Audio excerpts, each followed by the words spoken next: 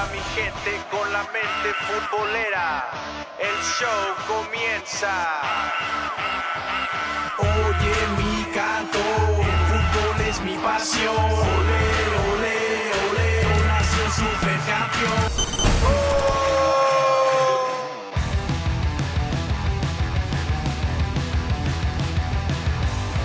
Gente bonita, gente preciosa, bienvenidos a este nuevo episodio de su show de Mente Futbolera.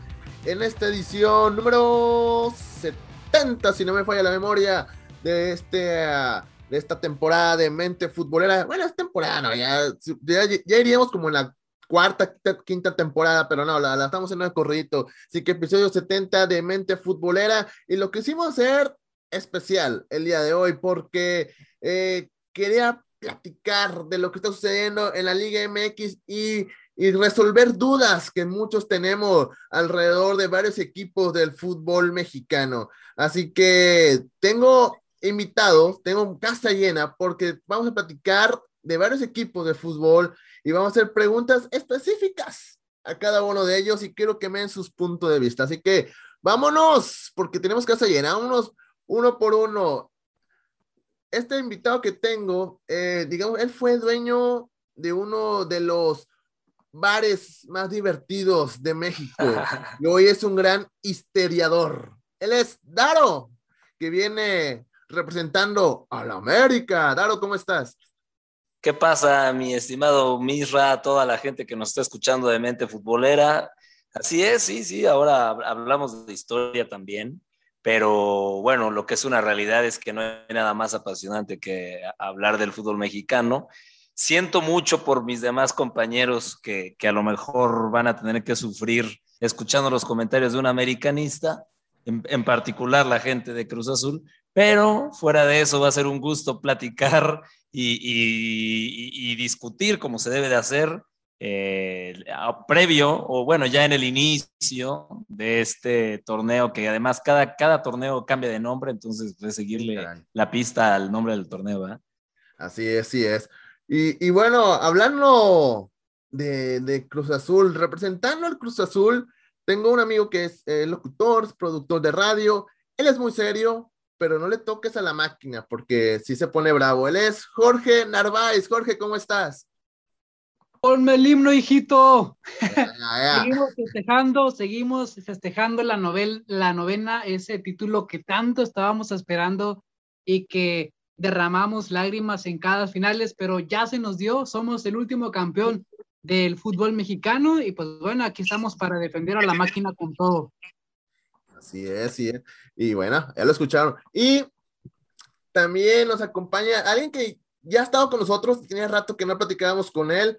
Él es representando a Pumas, él es podcaster, aunque ya ahorita está en una pausa, digámoslo así, es orgullosamente de la UNAM, podemos decirlo. Sueña con el regreso de Hugo Sánchez porque dice que Hugo Sánchez es su pastor y si Hugo Sánchez es su pastor a Pumas, nada le faltará. Él es Gabriel, el Holgorio futbolero. Gabriel, ¿cómo estás? ¿Cómo estás, mi Raúl? Oye, gustazo, muchas gracias por la invitación. Hablar de Pumas siempre es rico, siempre es entretenido, ¿no? Porque nosotros estamos como dos pasitos atrás y luego que hay equipos que quieren ser grandes y otros que se dicen que ya son y les interesa lo que piensen del frente. Nosotros felices, de sangre azul y piel dorada, no hay falla con eso y a lo que venga. Ahí está. Y bueno, este amigo, él tenía muchos años de no verlo. De hecho, ahorita que lo vi, hasta lo desconocí, hasta ya la nave diciendo por otro nombre. Él, podemos decir, escritor, poeta, rojiblanco, tiene tatuado en el pecho el rostro de Matías Almeida. Él es representando a las Chivas. Mi buen amigo Roy, ¿cómo estás? ¿Qué tal, Misra? Muy buenas noches a todos. Un placer estar aquí con ustedes. Pues emocionado, tuve ahí una pausa en cuestión de mis videos y todo eso, ya sabes. Cambiamos el giro, pero siempre un placer hablar de deporte y sobre todo defender al más histórico de México, ¿no? Las Chivas. 100% mexicanos nosotros. Ok, perfecto. Y bueno, Y desde la hermosa y paradisíaca ciudad de Laredo, Texas, un gran amigo también, locutor, es un ciudadano distinguido allá en aquella ciudad fronteriza y él es incomparable de corazón. Él es Fernando el Tigre. Fernando, ¿cómo estás? ¿Qué tal, Misra? Qué gusto saludarte a ti, a los compañeros que nos acompañan el día de hoy, a toda la gente de Mente Futbolera. Pues así es, aquí representando al equipo de la U de Nuevo León, los Tigres, o los incomparables, o el equipo de la década. Y por ahí algunos, yo sé que como que les incomoda que quiera ser grande Tigres. Eso lo puso la prensa, no la afición, porque Tigres es el equipo de la afición felina y bueno, a nosotros, yo te puedo decir como aficionado Tigre, nos vale un sorbete si nos pintan como grandes o no, lo que nos importa es nuestro equipo y punto. No, llegó bravo Tigres, llegó bravo. Así que la idea de este episodio es platicar, como dije al principio, de todo un poco, de las dudas relacionadas a los equipos que están ahorita invitados. Vamos a hablar de Pumas, de América, de Cruz Azul, Chivas, Tigres, y vamos a hablar cosas relacionadas a ellos y las preguntas que quizá tal vez uno desde su trinchera opina cierta cosa, pero quizá del otro lado tiene una opinión completamente distinta. Y pues como dije fuera del aire, vale todo, la opinión que ustedes quieran, suéltenla. Si dicen, no, es que este chavo me cae bien, no, hombre, ustedes suéltenla, hombre. Aquí somos amigos, pero pues podemos echar buen relajo y dar nuestros puntos de vista, aunque quizá al otro no le gusta. Así que, como dicen también, vale chipote con sangre hoy. Sí, vale, no hay bronca. Es sin censura aparte este episodio. Más que sin ofenderse al otro. No, es que mi abuelita, no, todo tranquilo. Así que, mientras sea de fútbol, todo está bien. Aunque ya vi que Daro ya hasta peló ojo, dijo, eso me agrada. No, es que me sigo aguantando un poquito la risa y digo, me cae muy bien Fer de los 4 minutos que hemos platicado, pero bueno, ahorita que volví a decir lo del equipo de la década y que quieren ser grandes y todo eso, siento bonito, como cuando vas con un niño agarrado de la mano y va corriendo más rápido para alcanzar tus pasos, así siento a los Tigres, entonces me da gusto. Creo que va a estar enriquecedora la plática de hoy. Así es. Y bueno, antes de empezar a platicar, quiero recordar a la gente que se suscriba a nuestro podcast. Pues suscríbete, estamos en Mente Futbolera, estamos en todos lados, pero sobre todo en Spotify, en SoundCloud, TuneIn y Apple Podcast. Suscríbete, es completamente gratis y obviamente sigue las redes sociales de Mente Futbolera. Y vámonos, les tengo varias preguntas, muchachos, pero quisiera empezar pues el que tiene la coronita puesta ahorita, pues el actual campeón. Y también me gustaría escuchar la opinión de los demás respecto a las preguntas que voy a soltar, ¿no? Cada quien va a tener una pregunta en específico, pero los demás pueden opinar, no hay bronca, ¿ok? Mi estimado Jorge, dígame. ¿Que Cruz Azul logrará el bicampeonato? No se rían los demás. Creo, sinceramente, no, pero vamos a ser nuevamente de los punteros. Ahora que ya regresen todos los jugadores, vamos a seguir siendo de los primeros lugares en la tabla general. No creo que podamos lograr el bicampeonato, sobre todo por una cuestión que los jugadores ya están pensando en migrar a otra parte. Orbelín Pineda ya se nos está yendo, Jesús Corona está lesionado, el Cabecita Rodríguez fue pretendido, por lo menos en la prensa, con el equipo de Rayados y con otros equipos, y creo que va a ser un torneo muy sui generis, porque estos jugadores ya están pensando sinceramente en otra cosa, en otro club. Muchos de ellos salen como agentes libres, muchos renovaron contrato muy a fuerza, como lo fue el caso de Rivero. Entonces, híjole, sí va a ser muy complicado que Cruz Azul, la máquina, pueda volver a ser campeón. Creo que vamos a tener que esperar unos años más, pero vamos a seguir siendo de los equipos fuertes. Espero yo que cuando lleguemos a final, pues no nos vaya a suceder lo mismo que nos ha venido pasando en los últimos años de la Cruz Azuleada. Y creo que con este campeonato que pasó, se quitaron muchos fantasmas los jugadores. Estoy hablando de Jesús Corona y también de Domínguez, que tenían estos dos jugadores pues desde mucho tiempo con el equipo, y que la afición también estaba muy temerosa por esta situación de que las finales siempre las perdíamos.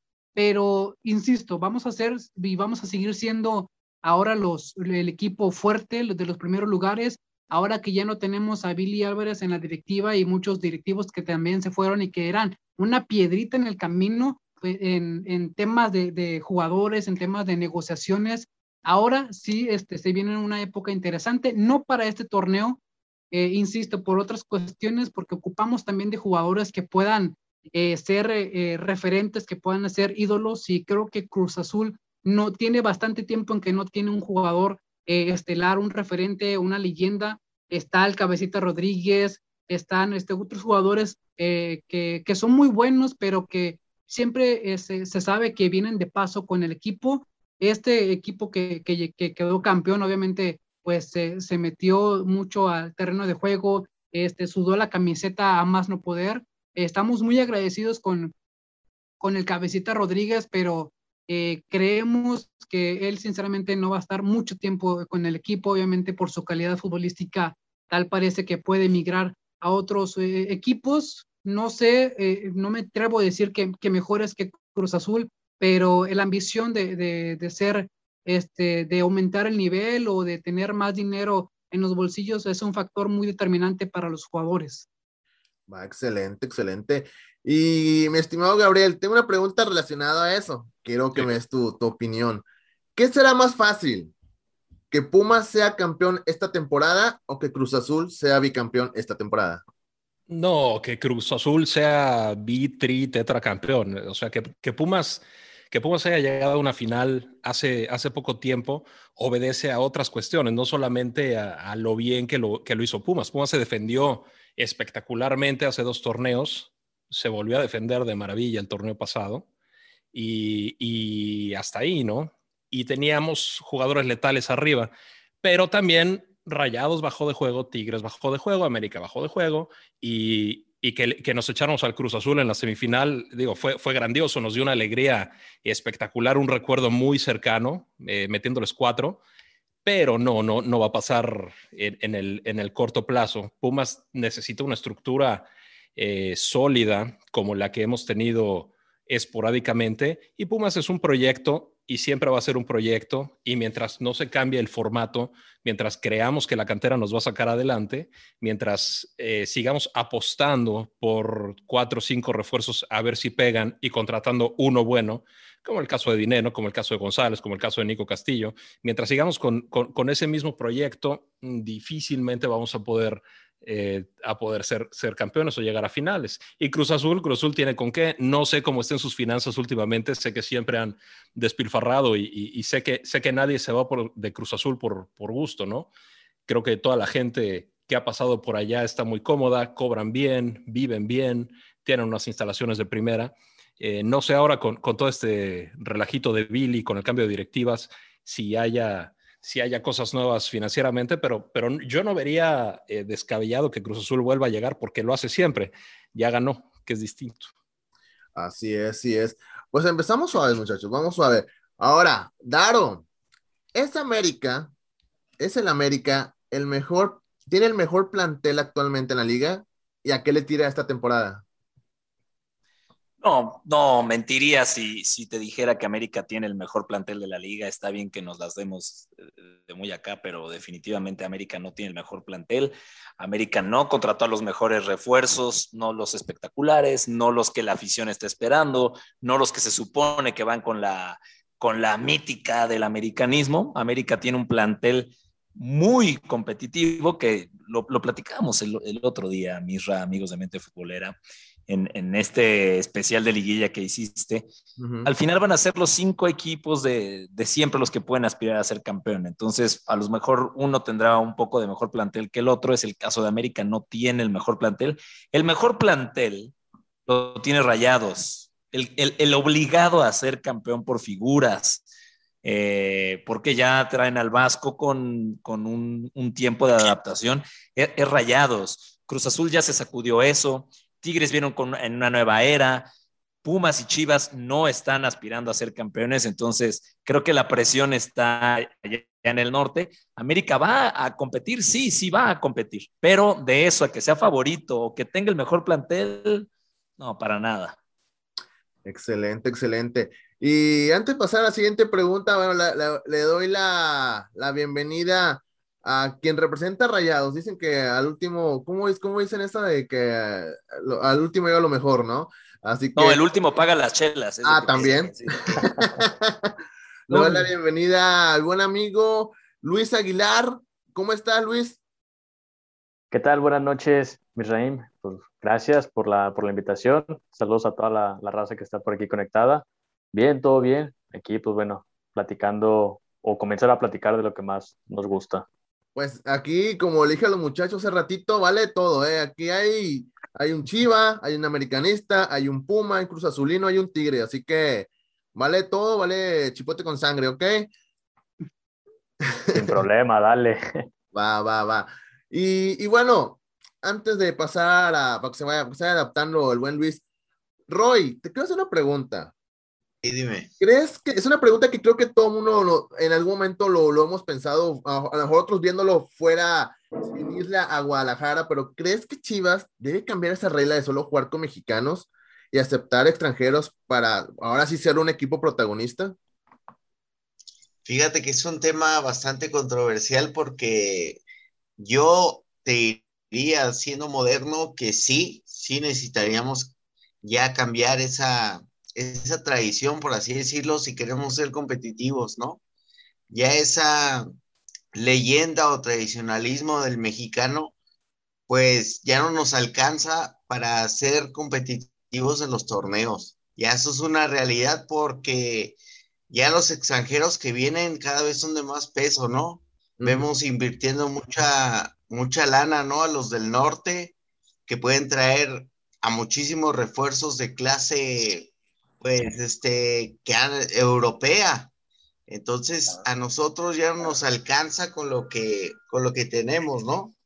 Y desgraciadamente nos encarecen bastante a nosotros todos los jugadores mexicanos, ¿no? Tal parece que si va para Chivas te vale el doble, ¿no? Cada mexicano hace su negocio los demás clubes. Entonces, pues, tomando en cuenta todo eso y si Chivas quiere seguir siendo grande históricamente, creo que sí, próximamente tendrían que replantearse esa tradición. La verdad es que sí. Estoy de acuerdo contigo, Roy. Uy, perdón, Gabriel. Dale, Daro. No, dale. estoy de acuerdo. Qué gusto contigo. que estés de acuerdo con un Chiva. Eso habla Está muy cañón. bien de ti. Sí. Está cañón. Y hace rato estaba de acuerdo contigo. Siento que esto que me estoy tomando no es vodka, debe de ser otra cosa porque... No, le has de ir al Pachuca, no al América. No, pero... Muy sensato lo que dices. La verdad es que Roy tiene razón. Chivas está condenado. Si Chivas, o sea, primero le venden caro, segundo los mexicanos jóvenes, buenos, que pueda sacar Chivas, se van a los 2 años. O sea, es imposible, no solo para Chivas, para cualquier equipo de la Liga Mexicana, sacar a alguien de sus fuerzas básicas y que dure 30 años siendo máximo romperredes y haciendo historia. Un tipo que te mete 14 goles en 2 torneos está en Europa el siguiente año, no hay opción. Entonces, Chivas no va a poder hacer un trabuco de equipo si no es metiéndole lana, y los mexicanos se los venden carísimos. Ya olvidémonos, por favor, del solo mexicano, ¿no? El triunfo, el campeonato que tuvieron con Tigres fue un acto de magia. Realmente Chivas no tiene ni tendrá equipo para competir. Y aparte Sí, nos estamos quedando solitos, Daro. Nos estamos quedando solitos, ya no tenemos, por así decirlo, rival con el centro del país. Estamos esperando a que Chivas ahora sí vuelva a tener ese buen nivel para ahora sí tener unos clásicos verdaderos como se debe de ser. Sí, lo que necesita Chivas en parte de reinventarse probablemente no es abrir el equipo a extranjeros, probablemente no es ser uno más de la liga, porque el misticismo, la historia, todo eso pesa también. Pero mexicanos no tienen que haber nacido en México solamente. Entonces ahí se puede abrir una puerta, ahí se puede empezar a expandir un poquito la visión de Chivas, y mexicano es tan mexicano Funes Mori como puede ser Marc Rosas o como puedo ser yo. Da exactamente lo mismo porque legalmente lo son. Y si realmente lo sienten, tal vez alguna clausulita de que no te naturalicen a los 15 minutos que llegaste, no sé, que tengas X torneos en México, pónganle pies y cabeza, pero de que Chivas tiene que reinventarse para no morir, sí, no les va a alcanzar el dinero para andar pagando 10, 12, 15 millones por Macías y por este tipo de jugadores que ojalá que resulten, ¿no? Sí, y de hecho, hasta hace poco, digamos que se abrió un poco Chivas en ese aspecto, porque ya tiene, no recuerdo quién es, pero hay un mexicoamericano ya en el equipo, ¿no? O sea, ya perdió, ya no son mexicanos de nacimiento, ya hay unos que ya nacieron en Estados Unidos, son de familia mexicana y es probablemente, pues tiene la doble nacionalidad, pero pues ya en ese aspecto podemos decir que Chivas ya se abrió un poquito, ¿no? Mi estimado Luis, te hago una pregunta, esa pregunta fue relacionada a algo que dijo Daro hace ratito, no sé, ya estabas cuando lo dijo, pero ¿es Rayados el candidato o favorito número uno para ganar el título esta temporada? Sí, sin duda. Dejando de lado lo que son los colores como tal, el plantel que armó Rayados para este torneo es un verdadero trabuco. Línea por línea, la simple contratación de Moreno, que ya no es el mismo Moreno de por lo menos hace 5 años, pero la experiencia que le va a dar a la zona defensiva de Rayados le da un plus total. No se diga el caso de Esteban Andrada, que es un portero de calidad comprobada en Argentina. Y bueno, pues la bomba de la Liga MX, Eric Aguirre, se decía que se iba para Europa, llega a Rayados y es un jugador demasiado plurifuncional que le va a dar tanto solidez defensiva, le va a aportar hacia el frente, jugando como interior, o incluso se le ha visto jugando también como extremo. Es un jugador total y bueno, pues no se diga la parte ofensiva. Duván Vergara, Campbell. Yo creo que Rayados este torneo, si no queda campeón, es un rotundo fracaso. Y prácticamente las fichas están del lado de Javier Aguirre. Todo lo que pase en este torneo va a ser únicamente culpa de Aguirre total. Ya el torneo pasado se dijo que fue por los jugadores, por eso se hizo la limpia de 12, 13 jugadores que traen un nuevo trabuco y pues ya prácticamente lo que suceda es cuestión de Aguirre. Si él sabe mover las piezas o no las sabe mover. Pero Luis, creo que apretando la herida, realmente lo que tendría que cuestionarse Rayados es si le va a alcanzar para hacer lo que hace Tigres.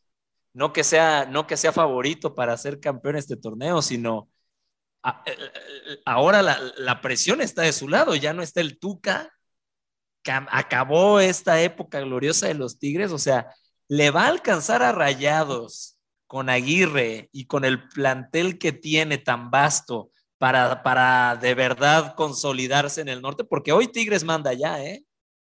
Mira, yo creo que el factor importante, y creo que Misraim no me va a dejar mentir, es la afición, lo que diferencia un equipo y otro y el proyecto que puede llevarse.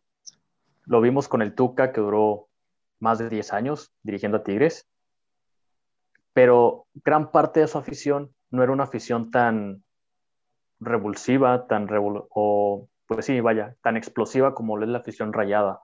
Porque sabemos que si a Rayados en 2 jornadas, vaya, el partido contra Puebla, que Rayados no jugó a nada, la afición, un cierto sector de la afición ya estaba pidiendo la cabeza de Javier Aguirre, siendo que era la primera jornada, siendo que los seleccionados no estaban en el equipo y ya había ese sector de la afición que pedía la cabeza de Aguirre. Cosa que nunca vi con la afición de Tigres cuando Tigres no jugaba nada con el Tuca. Sí, sacaba el resultado de un hito, sacaba esos campeonatos que no sabías por dónde, como el de León, que León llegaba avasallando a todos, y Tigres, de dónde no sabemos, pero sacó el campeonato. Entonces, esas formas a la afición rayada no le gustan. La afición quiere ver a un equipo que juegue hacia adelante, que haga 3, 4 goles por partido, y ahora con Javier Aguirre, cambiar ese chip es lo que se va a batallar para que se le pueda dar un proyecto más sólido o un proyecto a largo plazo a Javier Aguirre en Rayados. La afición es un punto crucial en este proyecto de Javier Aguirre. Así lo veo yo sobre la duración del mismo. No, pues piden mucho, ¿no? 3 goles por cada partido. Sí, piden mucho. Es una cuota muy alta, creo yo. Y es que, como tal, ¿recuerdan el equipo de Mohamed de Rayados? ¿Recuerdan el equipo de Mohamed que era espectacular? Era un equipo espectacular, jugaba demasiado bonito, pero ¿qué logró? No logró ningún campeonato. Sin embargo, a la gente le gustó ese equipo, le gustó lo que se podía lograr con ese equipo. Entonces, se quedaron enamorados de de esa forma de juego directa, que ahora con Javier Aguirre, que es más reservado, pues no les gusta. Entonces, ese es el factor que yo veo que puede, pues bueno, terminar afectando a este proyecto de Aguirre con Rayados.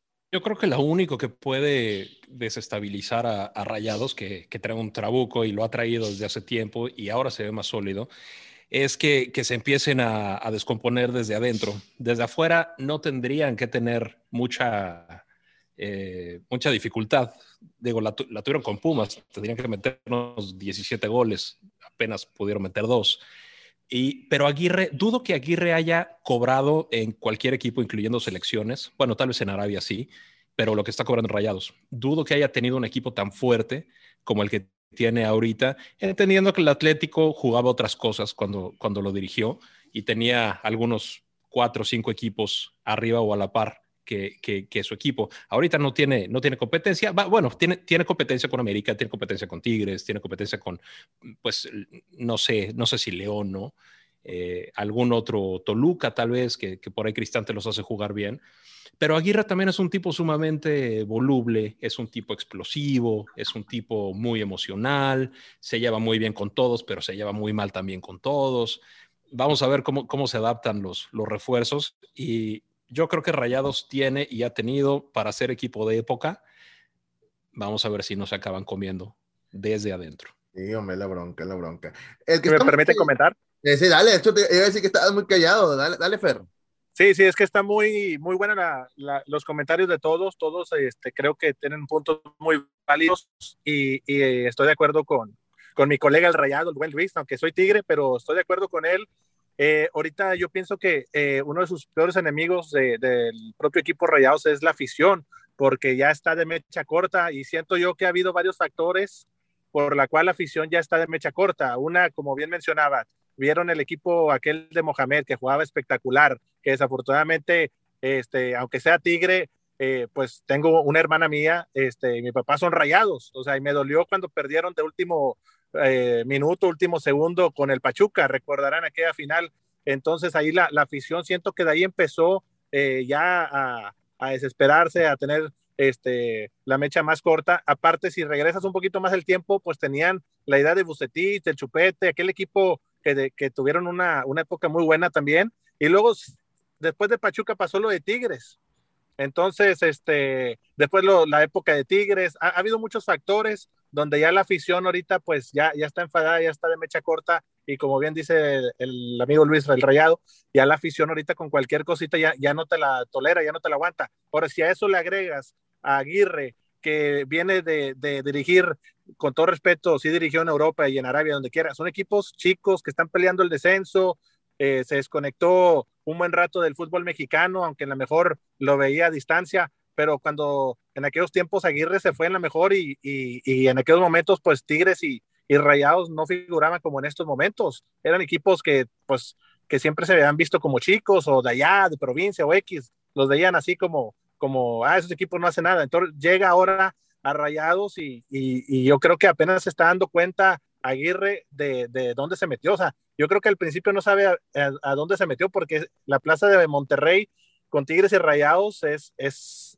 hierve. Entonces es algo impresionante la afición. Mucha gente que no vive ahí o no sabe lo que es Tigres y Rayados, no sabe ese tipo, cómo es la afición y todo. Y bueno, pues hay varios factores. Entonces yo estoy de acuerdo, Rayados tiene un trabuco, es el gran favorito, y no es el trabuco de ahorita. Yo digo de varias temporadas para atrás. Para mí tenía que haber sido ya un equipo de época, pero tiene varios fantasmas ahí. Y bueno, y hablando de Tigres, mi estimado Fer, esta temporada, ¿Tigres todavía sigue siendo un principal candidato para ser campeón o ya no? Fíjate que no en esta temporada, y no hay excusa ni nada, pero pues oye, el Tuca se aventó un muy buen tiempo en el equipo. Entonces el Piojo, pues no es lo mismo llegar a dirigir a Tecos, a Veracruz, a equipos así que llega sin presión, porque ahí no tiene nada que perder y mucho que ganar, y después dirigió al América, y es cierto, llegó al América, pero el América pues venía haciendo temporadas muy buenas y campeonando con Mohamed, con Matosas, lo que sea, llegando a finales, pero el América no tenía un entrenador que tenía 10 años como el Tuca. Entonces llegas a Tigres y tienes que llegar con tacto, tienes que llegar con pincitas, a ver, déjame conocer al plantel, tiene que tener cuidado, no llegar a mover piezas así a lo loco porque se va a echar al equipo encima. Entonces siento yo que llegó muy bien, llegó con tacto el Piojo, he visto que ha madurado en muchos aspectos el Piojo y es lo que tenía que hacer, llegar con tacto y ver, a ver, en esta temporada darle oportunidad a ver con quién va a contar y ya los cambios vendrán en la siguiente temporada, pero aún así siento que Tigres, o sea, tiene un gran plantel, la banca, los jóvenes, ya ves, ya ahorita apenas va arrancando el torneo, ya le dio oportunidad a varios jóvenes. El otro día contra Tijuana jugaron 11 mexicanos, no se veía eso en Tigres en un muy buen tiempo, entonces se van viendo cosas de poquito a poco. Me gusta, yo siento que van a levantar y cuando ya le tome la brújula bien el Piojo, cuidado con Tigres, pero de entrada yo sigo viendo a Rayados en primer lugar como el gran favorito, después veo al América, y veo a lo mejor a un Toluca, a un Cruz Azul antes que a Tigres, pero tampoco lo descartemos, pero no lo veo como el gran favorito. Roy, me sorprendió tu gesto cuando dio la respuesta a Fernando. ¿Qué pasó, Roy? No, pues es que yo considero que Tigres sí es candidato al título, o sea, el Piojo es de los directores técnicos que da resultados inmediatos, o sea, no llegó al América y con todo respeto, pues el América es grande, o sea, si hay, yo considero con todo respeto para quién, Roy, porque yo no me sentí ofendido, yo creo que el americanismo no se sintió ofendido. Para los demás que estén por ahí, digo, hay dos grandes para mí que están muy encima, que es América y Chivas.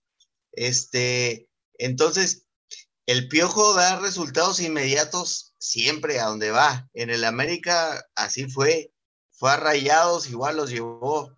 Entonces, con el equipo que tiene Tigres y que un Tigre diga que esta temporada no aspiran al título, sí me sorprende porque, digo, invirtieron en traer al nuevo francés, ¿no? El que estuvo en las Olimpiadas, fue ahorita su nombre. Florian.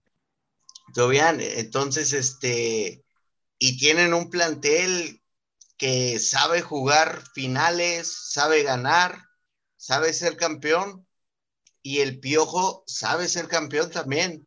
Entonces, para mí sí serían candidatos.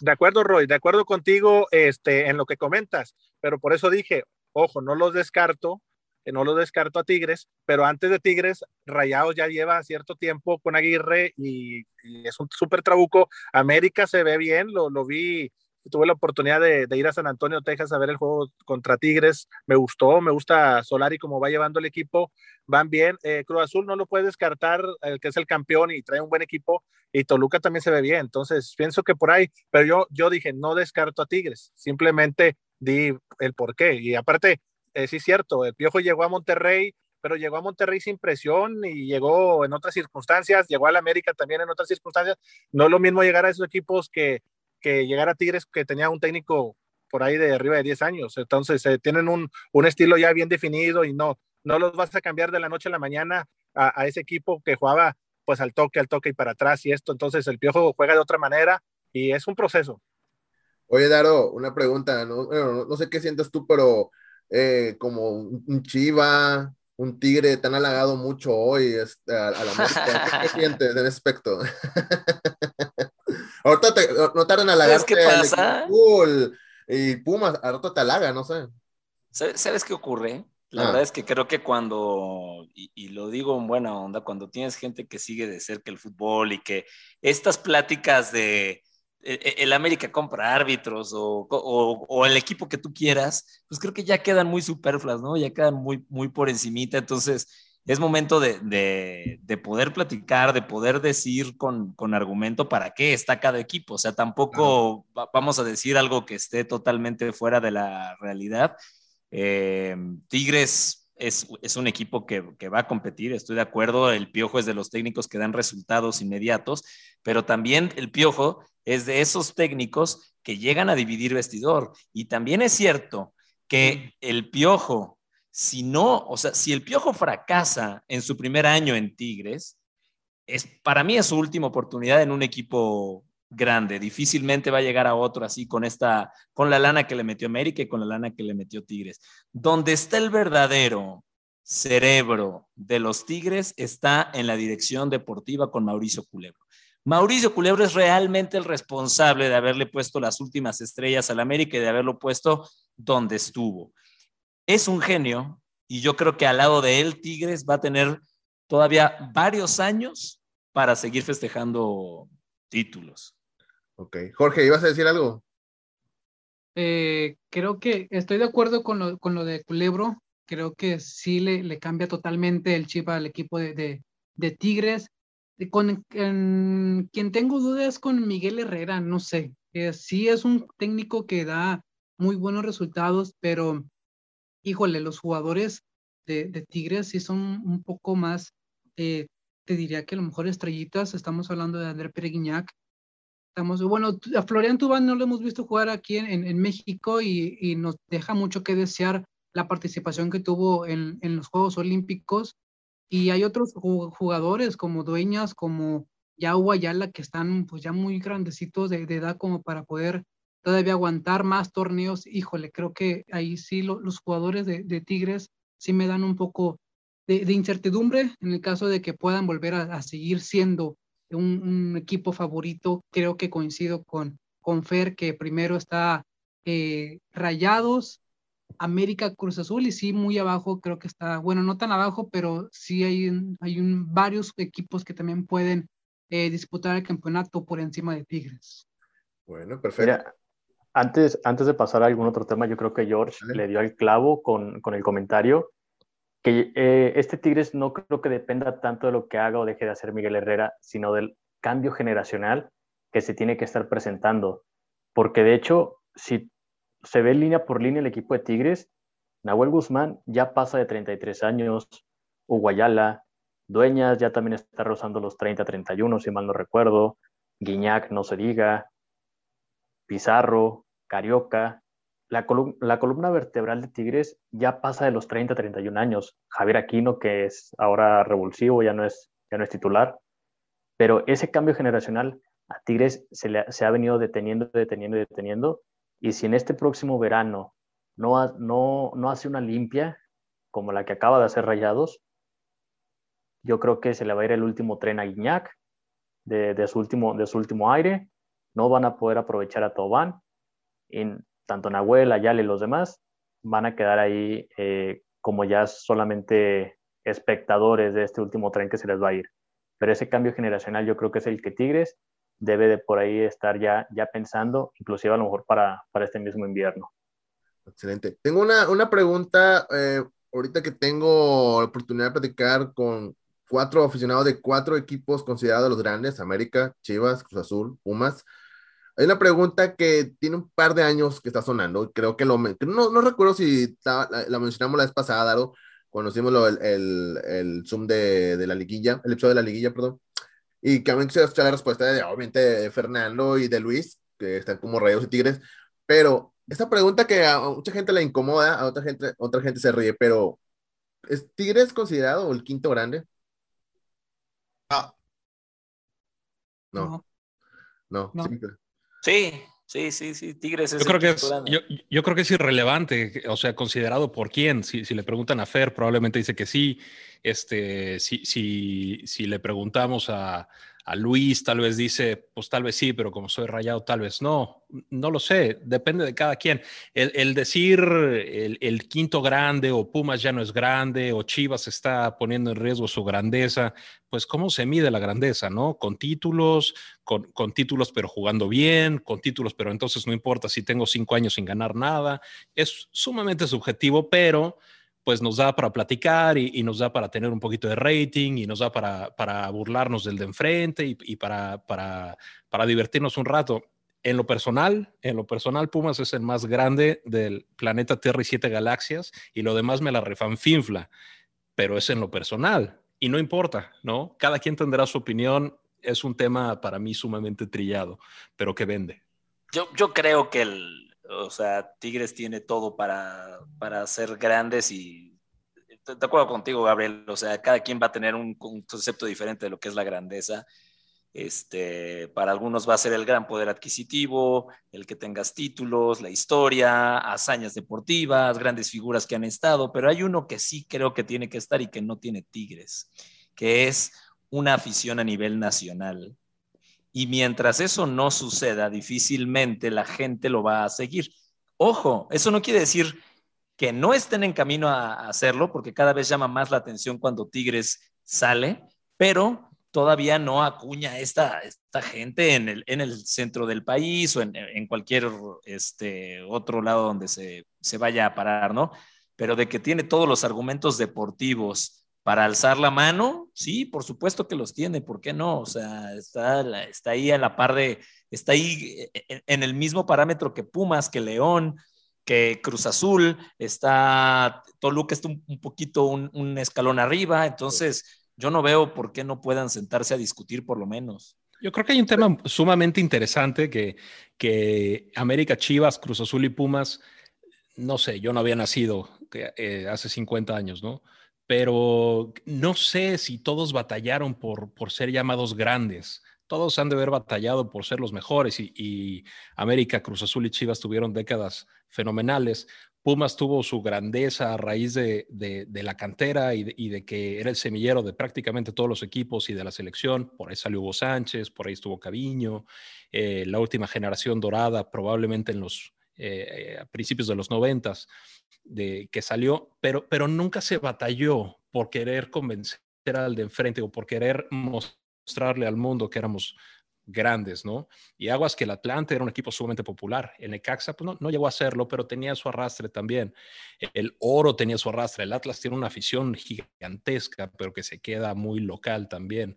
Pero ahora Tigres, sobre todo Tigres, aunque Rayados por ahí se mete también en la disputa, les interesa mucho a su afición llamarse grande, ponerse este mote de grandeza. Y eso es lo que genera la molestia, la burla del de enfrente, pero también atrae, como lo mencionaste, atrae a personas que les gusta este tipo de soberbia hasta cierto punto y dicen, él es el ganador, él se siente grande, yo lo quiero seguir. Y ahí van. Esa es su estrategia para ir permeando en diferentes demográficos y con diferentes edades. Me parece un problema fabuloso. al equipo de Tigres y es territorial. El problema de Tigres es que está en el norte y no está en el centro. Y aquí creo que voy a involucrar un poquito a la prensa porque allá en el centro del país todo se concentra, todo. O sea, ya llegan los mayores vuelos internacionales a la Ciudad de México, al Estado de México. Entonces creo que el problema de Tigres es territorial. Si Tigres estuviera en el centro, estaríamos hablando de que ya era inclusive el tercero o cuarto, el quinto grande. Creo que el equipo de Tigres, como lo decía Daro, tiene todo para ser considerado. La afición ahí sí es un punto importante y creo que yo me metería con la prensa. Vemos los programas de radio, los programas de televisión, la mayoría primero pone América, Chivas, Cruz Azul, Pumas por encima de Tigres, Rayados, aunque siempre en las transmisiones de los partidos, aunque sea Pumas, aunque sea Puebla, Necaxa, siempre por alguna razón los narradores están hablando de Rayados y de Tigres, hacen alusión o comentarios por lo regular a estos dos equipos, pero creo que ahí sí el problema de Tigres, y inclusive también de Rayados, es el territorio. Acá en la Sultana del Norte obviamente se habla más de Tigres y Rayados y creo que en gran parte del país en donde hay equipos se habla primeramente del equipo local. Acá se habla de Tigres y de Rayados primero que de América, de Pumas, que de Chivas, Cruz Azul, pero quien se lleva la mayor parte y quien marca la agenda es el centro del país y creo que ese es el problema del equipo de Tigres y no sé, pero dudo mucho que ahí vaya a ser el quinto grande en un corto plazo. Fernando, obviamente que si ya escuchado tu opinión, ya escuchaste la opinión de todos, bueno, falta de Luis también, ahorita escuché la opinión de Luis, pero ¿qué opinas? Porque a Tigres, pues sí, últimos años podemos decir que la mayoría de sus títulos lo ha logrado en los últimos años, ya pudieron ganar un torneo internacional, llegaron a una final de Mundial de Clubes, cosa que no había llegado ningún equipo mexicano. Bueno, tienen la mancha del descenso, que quizá eso puede ser lo que le puede quitar méritos para poder estar entre los llamados grandes, pero ¿cómo se consideran ustedes? ¿Se consideran ya un equipo grande o simplemente nosotros somos el quinto grande?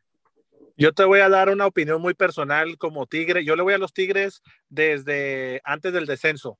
Okay. Desde antes del descenso soy Tigre y yo disfrutaba ir al Volcán y disfrutaba, aunque Tigres no ganaba campeonatos, ya en esos tiempos ya éramos burla yo amigos míos de la América, de Chivas, que tu equipo chico y que esto, o sea, yo ya estoy impuesto a escuchar esos comentarios y peores hasta en aquellos tiempos, o sea, eso a mí no me duele si ahorita nos dicen lo que nos digan. Yo como Tigre, a mí, yo amo a mi equipo, yo sigo a mi equipo, pero también soy objetivo, o sea, Tigres para mí ahorita no es grande, no nos vamos a basar en ser grandes por esta época, o sea, que fue muy bonita, que fue la década, lo que sea, pero eso lo puso la prensa, como bien mencionaba George, la prensa en el centro del país está bien centralizada y primero son América, Chivas y los equipos de allá, antes de que los del norte, y se entiende por qué ellos están allá, pero no siempre tienen la razón. Entonces, para mí Tigres ahorita no es grande, está en proceso, puede ser, pero yo pensaría, a mí no me gusta que cada vez que un equipo sea el de la década, ese equipo grande, no, o sea, ahorita grandes es Chivas y América, para mí es Chivas y América y punto. Los demás son equipos importantes. Para mí también metería yo al Cruz Azul, a pesar de que hubo varias llamadas Cruz Azuleadas, donde perdió varias finales, pero estás en una final. Yo prefiero que mi equipo esté en una final, aunque la pierda, a que no esté. Así se burlen de que perdió. Yo metería a lo mejor a Cruz Azul ahí con Chivas y América. Pumas es un equipo muy importante, no lo considero así grande porque no que no sea grande, no es porque yo no sea Puma. Es un equipo muy importante, está como León, Toluca, son equipos importantes. Tigres y Rayados, obviamente son equipos importantes. Ya después viene la otra categoría donde está el Querétaro, el Necaxa y esos equipos que traen en un poco nivel más abajo.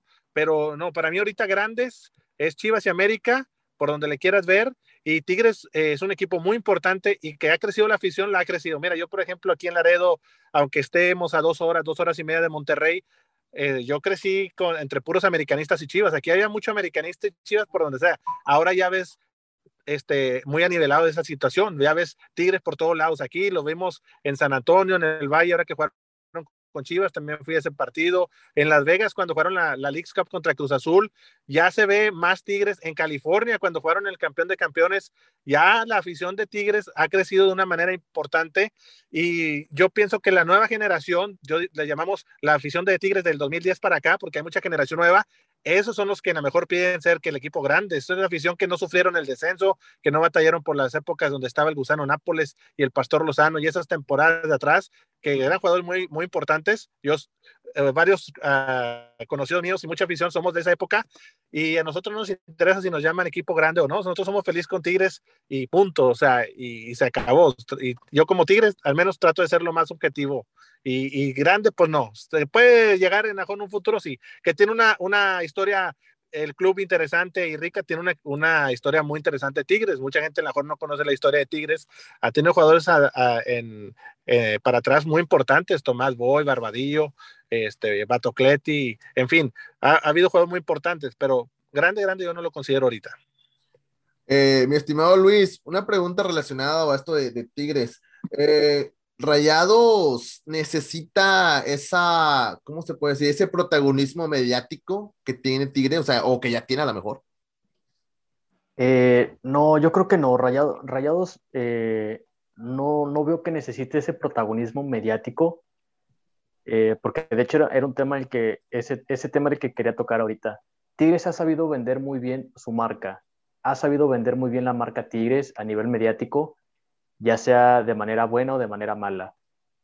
Hemos escuchado muchas veces que se habla de Tigres por lo que hizo Nahuel Guzmán, las acciones que hizo dentro del campo, que mucha gente lo tacha de jugador mala leche. Hemos escuchado de Guiñac, el goleador, que se habla cosas buenas de él, pero que se hablan cosas malas de Nahuel. Entonces, quieran o no, eso de estar hablando mucho de un jugador o de otro, ya sea bueno o malo, o del club como tal, ya sea bueno o malo, al final de cuentas es lo que dicen, hablen bien de ti o hablen bien de mal, pero que hablen de ti. Claro. Entonces, eso a Tigres le ha venido beneficiando demasiado en los últimos años y lo vi mucho en la pasada Copa GNP, la que hubo antes del torneo de Guardianes 2020, después de la pandemia, que fue el debut de Mazatlán. Ok. Ese, que se pelearon los Tigres y Cruz Azul en la final. Ok, ya, sí. Bueno, recuerdo mucho que se habló mucho más de lo que pasó de la pelea de Tigres. Se habló de esa pelea, pero se habló de Tigres, de lo que hicieron los jugadores de Tigres, de lo que dijeron los jugadores de Tigres, que del mismo torneo o del partido o de lo que hizo o dejó de hacer Cruz Azul. Entonces, ahí se dan cuenta de que Tigres eso es lo que busca, que sea bien o sea para mal, pero que hablen de Tigres. Y eso, pues, es lo que ha venido levantando el nombre de Tigres a lo largo de los años. Claro, los campeonatos y las contrataciones es también un plus, pero un super plus que le da para seguir hablando. El Mundial de Clubes. El Mundial de Clubes, o sea, toda esta parte de Tigres se ha sabido vender muy bien. Sí. Pero lejos de las contrataciones y de lo que han logrado de manera nacional e internacional, esa parte de seguir hablando para bien o para mal, es lo que a Tigres le ha puesto, pues lo ha puesto en boca de todos, tanto aquí en el norte, en el centro, o inclusive en lugares como que, digamos, lo más intrascendentes al fútbol, como puede ser la plaza de Tijuana, como puede ser a lo mejor quizá la plaza de Puebla, o ese tipo de lugares que he escuchado, ya Tigres está arraigándose en esas ciudades. Entonces, yo creo que es más mediático, pero respondiendo la pregunta inicial, Rayados no creo que necesite ese plus mediático que sí requiere Tigres actualmente. Excelente. Dijo una vez el que fue presidente aquí de Estados Unidos, señor el loquito Donald Trump, dijo, porque lo criticaban por lo mismo que él hacía o decía cosas que causaban ruido, decía, publicidad buena, publicidad mala, es publicidad al final de cuentas, ¿no? Y pues bueno, todo el mundo hablaba de él, o sea, bien o mal, pero hablaban de él todo el tiempo, así que creo que algo así está, digamos que es lo que está haciendo Tigres en este momento. Y bueno, tengo una pregunta, mi estimado Gabriel, creo que todavía relacionado a todo esto de la grandeza. ¿Crees que Pumas ha perdido, no sé si puedo decir la grandeza o ha perdido brillo durante los últimos años después pues digamos, de aquel bicampeonato que lograron con Hugo Sánchez? Sí han estado en finales, estuvieron hace poquito contra León, lo anterior estuvo con Tigres, no recuerdo si hubo una antes de esa, pero ¿crees que ha perdido brillo Pumas? O lo mismo que hace América o que hace, no sé, otro equipo de la cercanía, ¿crees que también ha estado opacando lo que es la pues grandeza de Pumas? Ha perdido brillo, pues es que hay que entender cuál ha sido la historia de Pumas. Pumas no ha sido un equipo constantemente ganador. Pumas tiene 7 títulos y tiene más de 50 años de existencia. Entonces, ganamos en los 70s, ganamos en los 80s, de ahí nos saltamos hasta el 91 y de ahí nos saltamos hasta el 2004 en el bicampeonato, que fue un periodo muy interesante. 2004 ganamos 2 y luego 2009 y 2011 y no hemos vuelto a ganar absolutamente nada. El problema es que ya hay redes sociales, el problema es que hay mucha afición que es reciente y que pues vivimos en un mundo que va un poquito más rápido.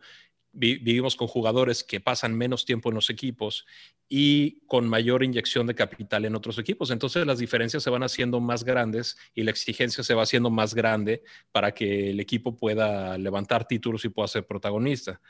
Entonces, ¿se ha desinflado después de la década de 2010 o hasta 2011? Sí se ha desinflado, se ha debilitado, pero también hay malos manejos dentro, dicen. Yo no estoy metido ahí.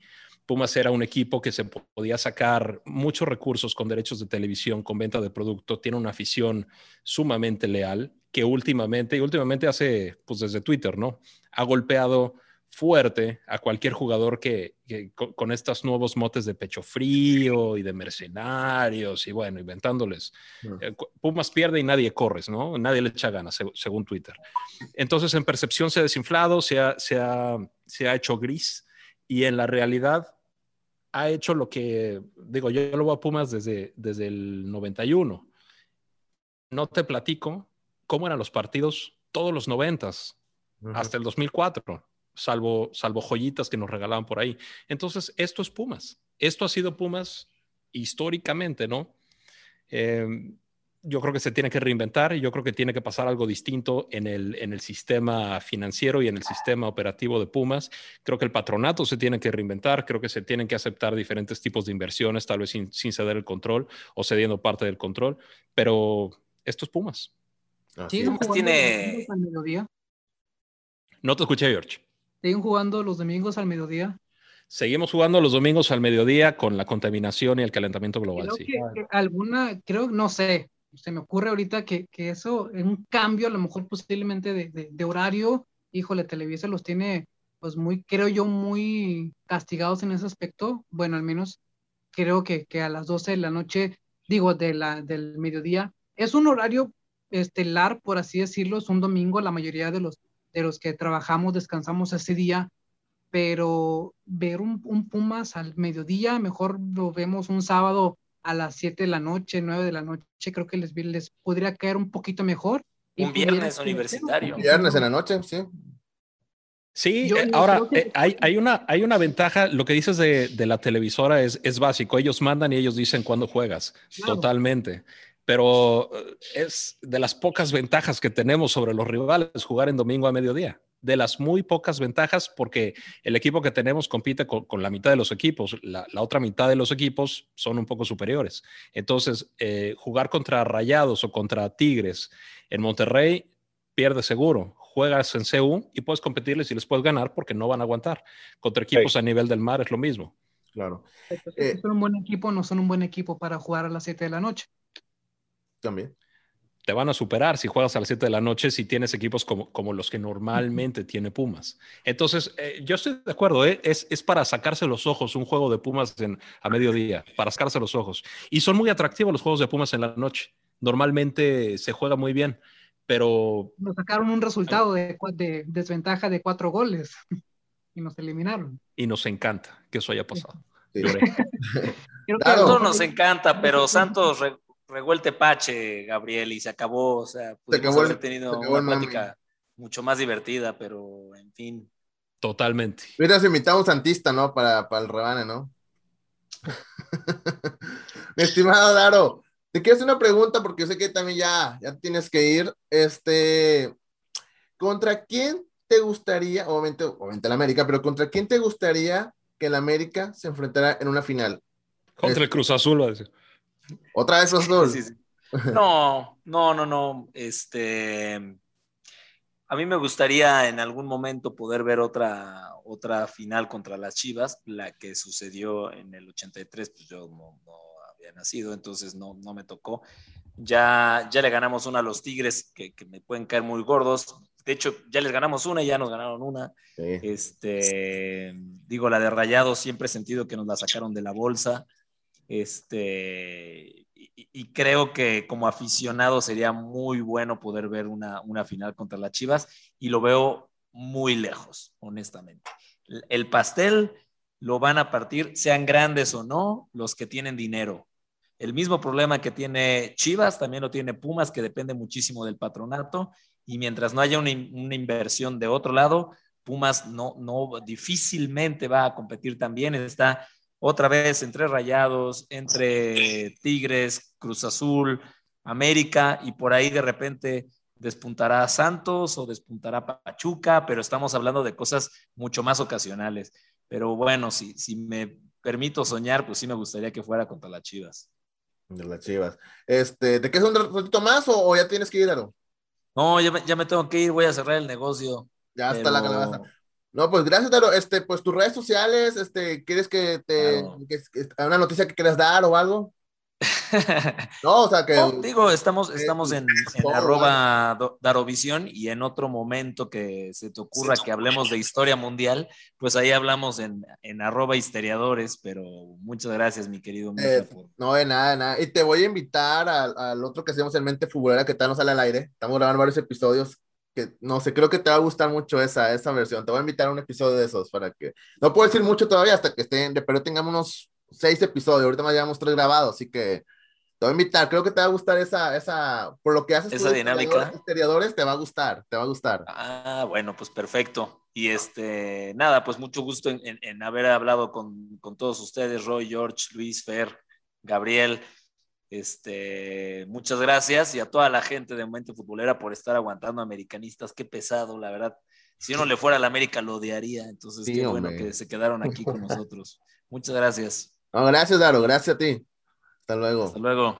Saludos. Luego, Y pues esta es la última pregunta para todo, es la misma que le hago a Daro, la hago ahora, tiene rato que no habla, Roy, ¿qué final te gustaría a ti? Si Chivas llegara a esta final, a ese torneo, ¿contra quién te gustaría que jugara? Fíjate que traemos la espinita clavada con los Tigres. Pero le ganaron. ¿Por qué? ¿Por qué? Porque pues se habla mucho de que esa final la ganamos gracias a Santander, ¿no? Fue circunstancial todo ese torneo, vamos a admitirlo también, ¿no? De los 6 partidos de liguilla, 5 fueron empates. Pasamos por la posición en la tabla, por el buen torneo que se hizo, pero creo, y yo estoy muy consciente que en la final el favorito era Tigres por mucho. Uh-huh. Entonces, el hecho de ir al CAN e irles ganando 2-0, a mí era irreal, o sea, yo lo viví y dije, no, o sea, estas Chivas salieron, ahora sí con la historia, con la tradición, ¿no? Pero quedó espinita, penal que no pitaron, ¿no? ¿Qué otra cosa hubiera sido de los 30 minutos más que se hubieran jugado? Entonces, ¿me hubiera gustado o me gustaría otra final con Tigres? Sí. ¿Desde ahí siguen? Porque Chivas no cae bien. Bueno, mi estimado Gabriel, No. ¿contra quién te gustaría una final? ¿Sí me escuchan, verdad? contra el que quieras, espero que lleguemos, ¿no? Estaría genial. Échame al América. Mira, Mazatlán, hemos tenido ¿cuál será tu final contra final? todos los que están acá, ¿no? Contra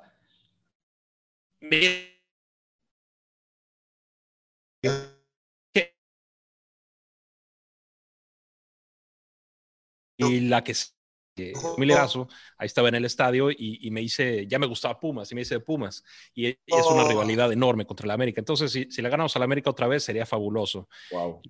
Contra Chivas, que fue la primera del bicampeonato, momento épico, fue la primer final que yo entendía, tenía 6 años en la del 91, y hasta de 2004 con Chivas, cuando fue el penal Rafa Medina, bueno, de los momentos más felices de mi vida, lo repetiría.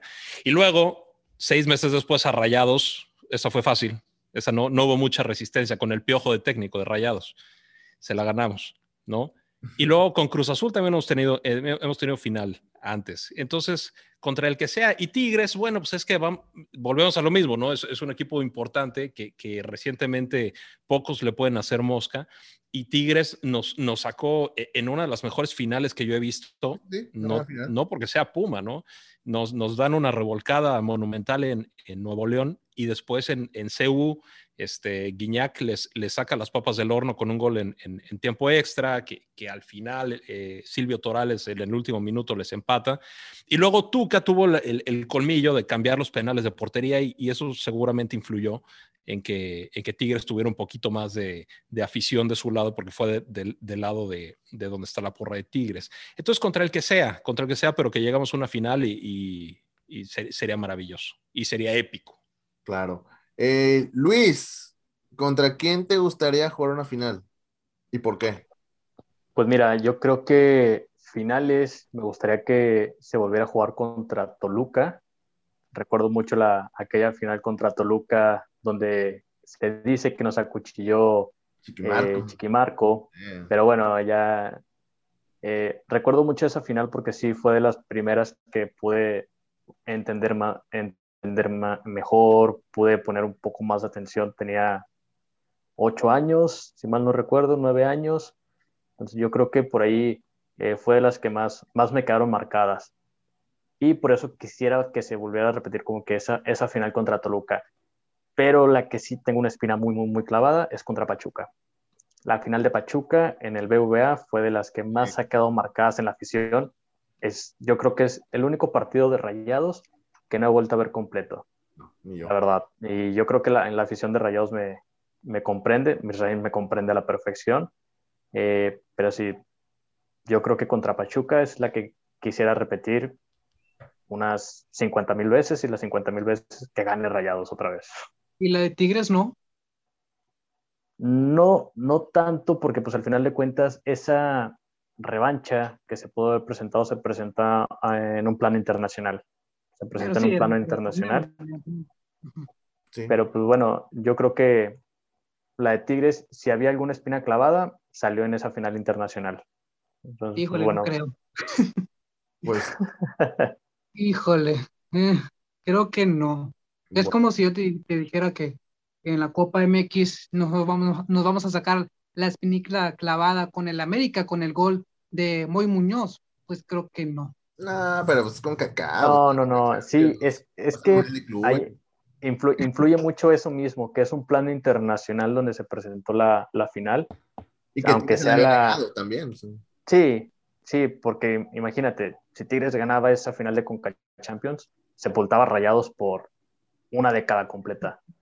Pero no, o sea, al final de cuentas, Rayados saca el campeonato no sé de dónde, con el camión atrás, ahí en la portería, y pues al final de cuentas, la satisfacción de ganar una final a Tigres en el BBVA, y que al final de cuentas le negaste otra vez un campeonato internacional a Tigres, al menos en ese momento, yo creo que terminó aliviando esa espina que se tenía clavada.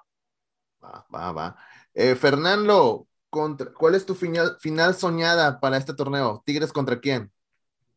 Fíjate que no sé si soñada, pero yo estoy igual que mi colega el Rayado.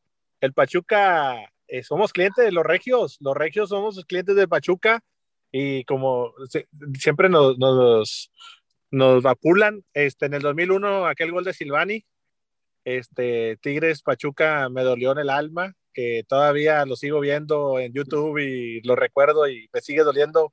El 2003, y las dos veces me parece que Tigres era favorito, o al menos así parecía, que las dos veces cerró en casa, fue en el Volcán, pero pues Pachuca tiene algo que bueno, pues supo jugar.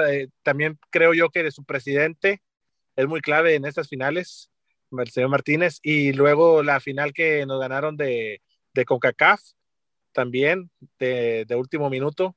Entonces Pachuca, Tigres, pues somos clientes de Pachuca, entonces yo igual, o sea, quiero que nos avienten el Pachuca en una final, y que la final sea en la cancha de Pachuca, el de vuelta. Entonces sí, o sea, si es la final Tigres Pachuca, que sea allá en el Hidalgo, el de vuelta. Entonces Tigres, Pachuca es cliente de Tigres en temporada regular y en la mejor en liguilla, pero en finales, donde más duele, pues somos clientazos. Sí. Mi estimado George, te dejé al último porque pues tú estás todavía celebrando, todavía tienes confeti aquí en los hombros de lo que pasó hace poquito. ¿Contra quién te gustaría jugar una final y por qué? Creo que sospecho contra quién, pero ¿por qué? Y creo que la rivalidad está bien marcada, va a ser con el América, son el equipo que siempre vamos a tener la rivalidad por clásicos, por tener la espinita clavada de la final que te comentaba, pero creo que a lo mejor eso se puede dar en un torneo como el que está ahorita de la Conca Champions, en caso de que Cruz Azul le gane a Rayados y América le gane al otro equipo, no me acuerdo cuál es, pero una final que recuerdo y que quiero que se vuelva a repetir en la Liga MX es contra Rayados, contra el equipo de Rayados. Esos goles de Chupete Suazo, híjole, sí dolieron, a mí en lo personal me dolieron bastante, y quiero que se vuelva a repetir una final de Cruz Azul Rayados en la Liga MX. Ya se ha repetido en la Copa MX y nos hemos coronado ahí en el BBVA, pero en la Liga MX sí nos queremos, yo en lo personal quiero que se vuelva a repetir una final para sacarnos esa espinita. Bueno, y tenemos de 18 equipos, 20 nos han ganado en finales, pero creo que esos dos son los equipos que espero que se vuelva a repetir, en especial Rayados, por la rivalidad de aquí, de familiares, de amigos que tengo más de Tigres o de Rayados, pero creo que con Rayados sería una final para mí algo novedosa y muy importante. Aparte, Tigres ya le ganaron una final a ustedes hace muchos años, ¿verdad? Sí. Claro. Que bueno, muchachos, les agradezco a cada uno de ustedes esta plática que se alargó muchísimo. Pensé que más iba a durar como una hora. Me acuerdo que Gabriel me dijo, ¿cuánto durará? Como una hora. Creo que llevamos para 2 horas platicando, pero pues la verdad el tiempo se fue volada, así que les agradezco su tiempo. Yo sé que algunos no tienen el mismo horario que nosotros, como el caso de Gabriel, que es más temprano allá. No, pues Fernando está en Texas también, ¿no? Porque creo que todos estamos igual, más Gabriel que son allá, que apenas son la hora de la grabación, son allá las 10 de la noche. Todavía es hoy, sí. Todavía es hoy, nosotros ya casi es otro día. Así que les agradezco a cada uno de ustedes y pues obviamente creo que también en sus redes sociales, algo quieran anunciar. Mi estimado Gabriel, tus redes sociales o algo también que quieras anunciar.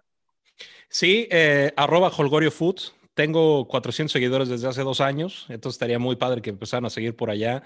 Y muy contento. Muchas gracias por invitar, Mirra, y también acá mis compañeros, a Roy, a George, a Luis, a Fer. Qué rico se platica, a sus órdenes. Ya está. Mi estimado Roy, tus redes sociales o algo que también quieres anunciar. Sí, pues mi Twitter ahí, @RoyRolls, y ahorita pues ya dejé un poquito de fuera eso, me dediqué a los negocios, pero siempre es muy rico platicar, como dicen, con personas que saben de fútbol, que conocen de fútbol, que se apasionan, pero desde una trinchera ecuánime, ¿no? Sí. Para poder hablar sabroso del fútbol. Ya está. Muchísimas gracias y ahí estamos cuando gustes para tu audiencia de Mente Futbolera. No, gracias, mi estimado Roy, ya sabes que esta es tu casa. De hecho, Roy, no fue el primero, pero fue de nuestros primeros invitados en el 2013, cuando estábamos en la televisión todavía. Allá todavía, sí. Por ahí, creo que por ahí en el video en YouTube todavía, así que... Todavía estamos ahí en la quiniela de Mente Futbolera. Exacto, en la quiniela, exacto. Mi estimado Fernando, tus redes sociales, ¿dónde te pueden seguir? ¿Algo que quieras anunciar, Fer? Claro que sí, muchas gracias, mi queridísimo Misra. Un saludito a todos los colegas. La verdad estuvo muy, muy rica la plática. Ahora sí que todos tenemos una mente futbolera. Y bien ecuánimes y estuvo muy bien. Muchas gracias por la invitación. Y pues nada, si me quieren seguir ahí en Twitter, @eltigre_de_Laredo, en Instagram también, el Tigre de Laredo, Twitter, Instagram, el Tigre de Laredo, y en Facebook es Tigre de Laredo. Y ahí estamos a la orden, igual, muchas gracias por el espacio, saludos a toda la banda de Mente Futbolera. Tu show de radio, ¿dónde lo pueden escuchar? Lo pueden escuchar también por aplicación, ¿verdad? Sí, la pueden escuchar en la aplicación. Yo ahorita estoy trabajando para una estación tejana, música tejana. La estación se llama Z93 y estamos en la aplicación de MyGC Radio, MYGC Radio, MyGC Radio. Estamos ahí o en z93laredo.com o en TuneIn Radio también, Z93 Laredo, Texas. Y estamos a la orden. Mi nombre al aire, de hecho, es el Tigre de Laredo, el Tigre o el Tigre de Laredo. Así me lo pusieron hace algunos años algunos compañeros en la escuela cuando jugábamos fútbol por irle a los Tigres. Ya está. Oye, ¿cuál es tu página deportiva? Tengo una página deportiva, ahí la tenemos en Facebook, en Instagram y en Twitter, se llama Deporteando, la pueden buscar ahí, Deporteando, ahí tiene un logo con un microfonito, un balón de fútbol, básquet, béisbol y así. Ahí pueden buscar la página Deporteando y ahí estamos a la orden. Ya está, es cuenta amiga de Mente Futbolera. Mi estimado George, tus redes sociales y algo quieres anunciar también. Claro, primero pues agradecerles a todos. Creo que ninguno de nosotros nos echaron flores a sí mismos de los equipos. Creo que nada más Luis de Rayados creo que es el único que dijo que a lo mejor posiblemente su equipo es el de los más favoritos, pero en redes sociales, @soy Jorge Narváez en Twitter y en Instagram, ahí me pueden seguir. Acá en Monterrey tengo ahí varios programas de noticias, hay uno deportivo, pero ese no soy el productor. Me fui más inclinado a temas políticos. Está la radio de La Qué Buena en Monterrey y también en El Heraldo de México, acá en Monterrey, en la 99.7 y 90.1. Ahí también nos pueden encontrar. @soy Jorge Narváez. Ya está, ahí para que te digan también al buen Jorge. Luis, tus redes sociales, si algo que también quieres anunciar, por favor. No, pues la verdad bastante agradecido contigo, Mirza, por haberme invitado aquí a Mente Futbolera. Es la primera vez que estoy como tal en Mente Futbolera. Mente Futbolera, sí. Sí, en arriba el Monterrey, el otro que es parte de Mente Futbolera, que hablamos de puros Rayados, así, ahí sí, pero aquí en Mente Futbolera es la primera vez que estás, sí. Sí, es la primera vez y bueno, tarde pero sin sueño, llegué, platicamos un ratito ahí, pues la verdad, agradable la plática. Me gusta mucho este tipo de pláticas donde se puede hablar sin estar como que en esa trinchera de yo soy de mi equipo y mi equipo es el mejor, porque sucede y bueno, esta no fue la ocasión, me gustó mucho y pues bueno, si me quieren seguir ahí en redes sociales, en Twitter, @Aguilar11 y pues bueno, también tenemos por acá un programa, Monterrey al Frente, a través de Facebook Live, es en el Facebook de Zona Rayada, todos los miércoles a las 10 de la noche, bueno, por ahí ya nada más platicando de Rayados, porque bueno, pues el fútbol no nos da de comer, pero sí nos da mucho de qué hablar. Entonces, pues aquí estamos a la orden. No, pues ya está, ahí está, para que sigan a cada uno de los muchachos. Gracias a Daro, Gabriel, Roy, Jorge, Luis, Fer. Gracias a cada uno de ustedes. Gracias por haberse tomado un ratito de su tiempo para estar platicando con nosotros. Y a la gente que nos estuvo escuchando también muchas gracias, espero que les haya gustado y esperemos que se repita pronto esto, ¿no? Más adelante, ya que esté un poquito más, ya por ahí de la jornada 10, 11, que estamos como a mitad de torneo, a ver cómo están las cosas y pues la invitación está ya otra vez para ver si quieren echarse otra platicadita, ya con el torneo avanzado, a lo mejor ya nuestros puntos de vista han cambiado o a lo mejor estaremos hablando de otra cosa, a lo mejor tenemos otro invitado y dicen, oye, Mazatlán, sorpresa, sigue súper líder, ¿no? Y lo tenemos a alguien de Mazatlán aquí, ¿no? Oye, no se esperaba esa. Así que igual, vamos a estar misma dinámica. Si ustedes gustan, aquí están bienvenidos aquí a Mente Futbolera, ¿ok? Con mucho gusto, Mirra. Gracias. No, ya está. Gracias, con mucho gusto. Gracias. Ya está. Y bueno, gente, recuerden seguirnos, suscribirse a nuestros canales de podcast. Estamos en Spotify, en SoundCloud, TuneIn, Apple Podcast, también síguenos en las redes sociales, estamos en Twitter como @SomosLaMente, en Instagram estamos como Mente Futbolera, y si alguien conoce a Mark Zuckerberg, díganle que no sea gacho, que ya no regrese la cuenta de Facebook, y sí la necesitamos mucho. Si alguno de ustedes conoce a Mark Zuckerberg en persona, o le habla, manda un DM o algo, ¿no? Le mandamos un WhatsApp. Ay, por favor, porque sí, ya me urge el Facebook. Y bueno, a mí me pueden seguir en Twitter, Instagram, Tinder, estoy en todos lados. En TikTok estoy como @Misraim, MIZZRRAIM. Así de fácil, así de sencillo. Y esto fue el episodio número 70 de su show de Mente Futbolera. ¡Vámonos! Gracias.